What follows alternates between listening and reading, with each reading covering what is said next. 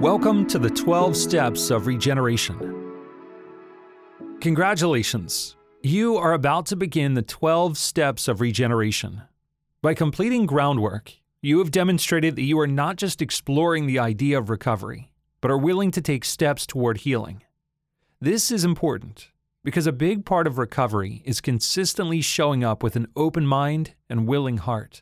The path of freedom is a daily journey of being available for God's direction and relying on His strength to take each step as it comes.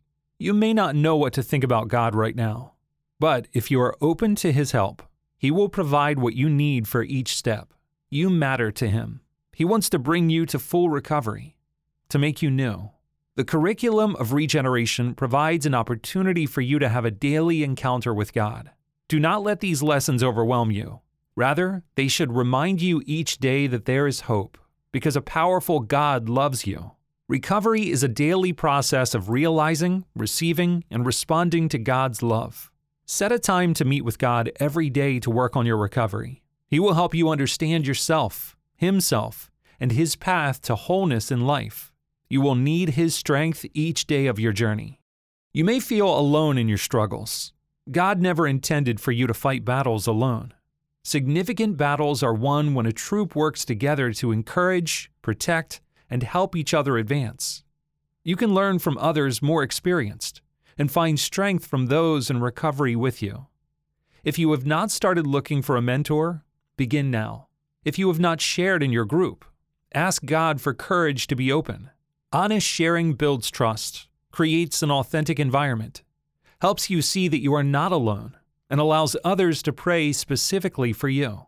God will give the support you need if you are humble enough to receive it and to let others come to know you. Recovery happens one step at a time. God rebuilds you through each of the 12 steps of regeneration. Each step lays a foundation for the next. So do not move to a future step until you have thoroughly worked through the current step. When struggling or feeling overwhelmed by a step, it may be helpful to revisit previous steps to make sure that you have completed each step honestly and thoroughly.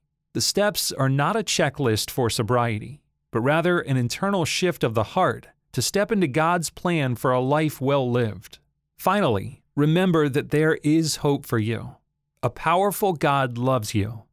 Do you know that hundreds of people have asked God to help you? Many are praying for you now. His work in you has already begun. You are not alone. There are others willing to walk through recovery with you, and God has made His kindness, mercy, and strength available to you. Open your mind and your heart to Him, and you will never regret it. Realize, receive, and respond to His favor. In Luke chapter 4, verses 18 and 19, Jesus Christ said, "The Spirit of the Lord is upon me, because He has anointed me to proclaim good news to the poor. He has sent me to proclaim liberty to the captives and recovering of sight to the blind, to set at liberty those who are oppressed, to proclaim the year of the Lord's favor."